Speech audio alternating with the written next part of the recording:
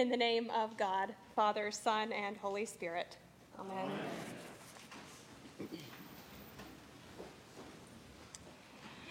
When I was in middle school, I watched a show called Charmed, in which these three young women who happen to be benevolent witches combat evil forces which plague the world.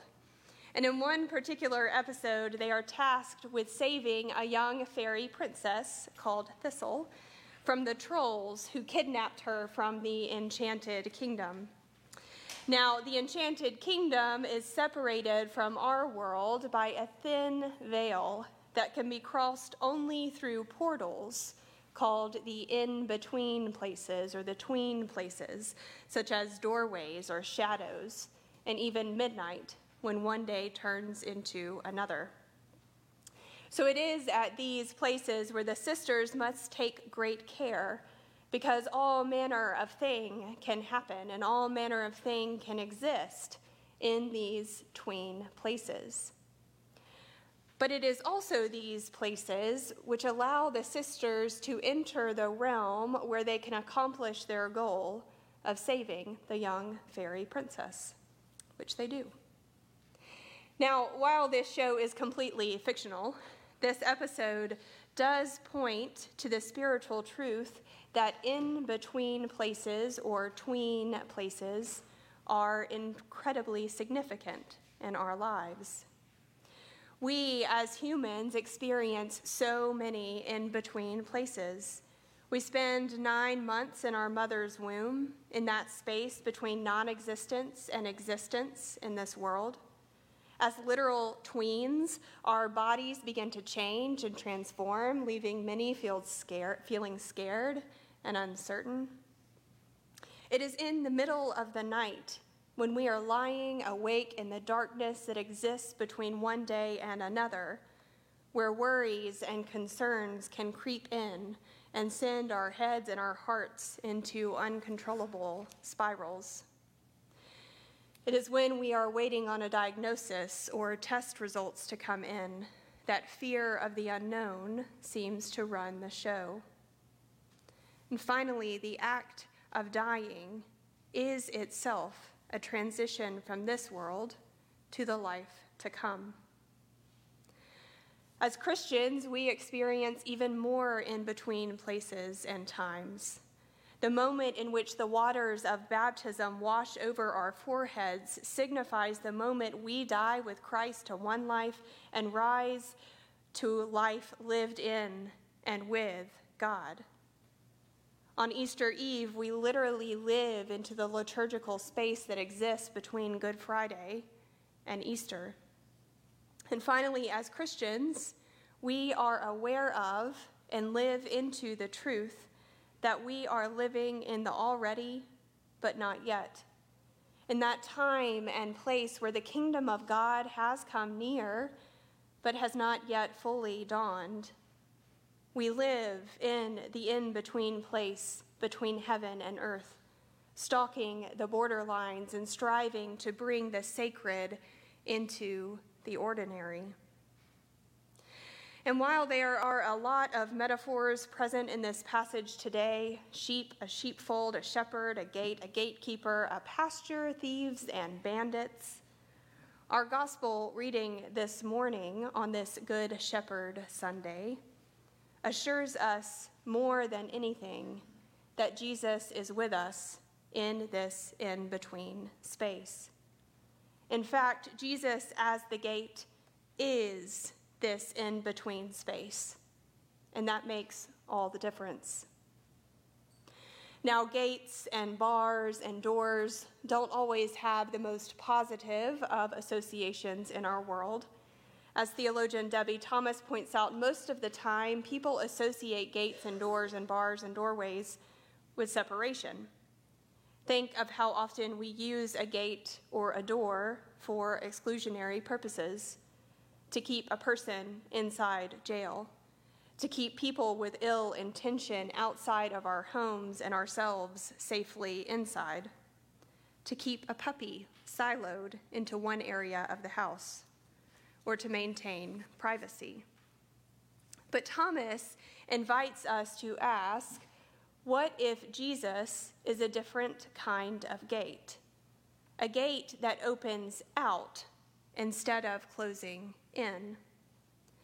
In other words, what if Jesus as our gate is not only an assurance of the fact that we have a God who serves as our protector, a God who puts God's self between us and the dangers of this world, but is also an assurance of the fact that Christ is the one who resides in and is that in-between space, that space which allows heaven to touch earth and earth to touch heaven. The one whose very presence in that space allows us to touch heaven, to touch the eternal, the sacred, here on this earth. The one whose gates lead us out to the green pastures and still waters, even in the midst of the deserts and the chaos of this world. As a people who live in the in-between, in the already and not yet, we are well aware of the fact that all manner of things can happen here. All manner of things can exist here. There are deserts, spiritual, physical, and mental. There is chaos. There is brokenness. There is pain. There is death. And our readings today do not deny this reality. Rather, they recognize that there are thieves and bandits. There is evil and sin people who cause us trouble. These readings acknowledge the fact that we can at times find ourselves walking through valleys where the shadows of death close in around us, but they do not leave us there. Rather, in the midst of these realities, in the midst of the brokenness and the sin and the darkness and the death, Jesus proclaims a new and equally true reality. We are not alone. We are not alone, most especially in those in-between times and places, those times when we cannot see or understand clearly, those places when we are fearful and walking through the valley of the shadow of death, those moments when we fear the ways of the world might overcome the ways of God. We are not alone because Jesus is our gate. The gate through which we go in and go out in this world. Jesus is the gate and is therefore that in-between space where heaven and earth meet, that space through which we journey through this world as followers of Christ, that place where, as Debbie Thomas puts it, freedom in this world begins. Because the truth is, there is darkness, but there is also light. There are deserts, but there are also green pastures. There is chaos, but there are also still waters. And we know this because, like Jesus, we are people of the in-between, a people with one foot in this world and another in the kingdom to come. And therefore, we are a people who commit to journeying through the gate that is Jesus, rather than jumping the fence or going around it. That is, we are a people who commit to returning over and over and over again to the apostles' teaching and fellowship, to the breaking of the bread and the prayers, so that we can be led to that green pasture in the midst of the desert, the still waters in the midst of the chaos of our lives.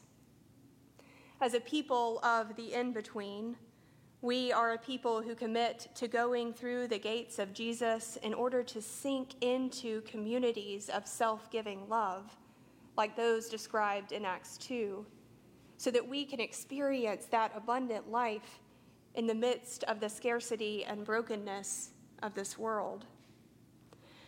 As a people of the in-between, we are a people who commit to going out into the world through the gates of Christ in order to bring the love of Christ, the kingdom of God, into the world, in order to expand and deepen and broaden that in-between space, that space where all things are possible, things like love and grace and forgiveness and compassion.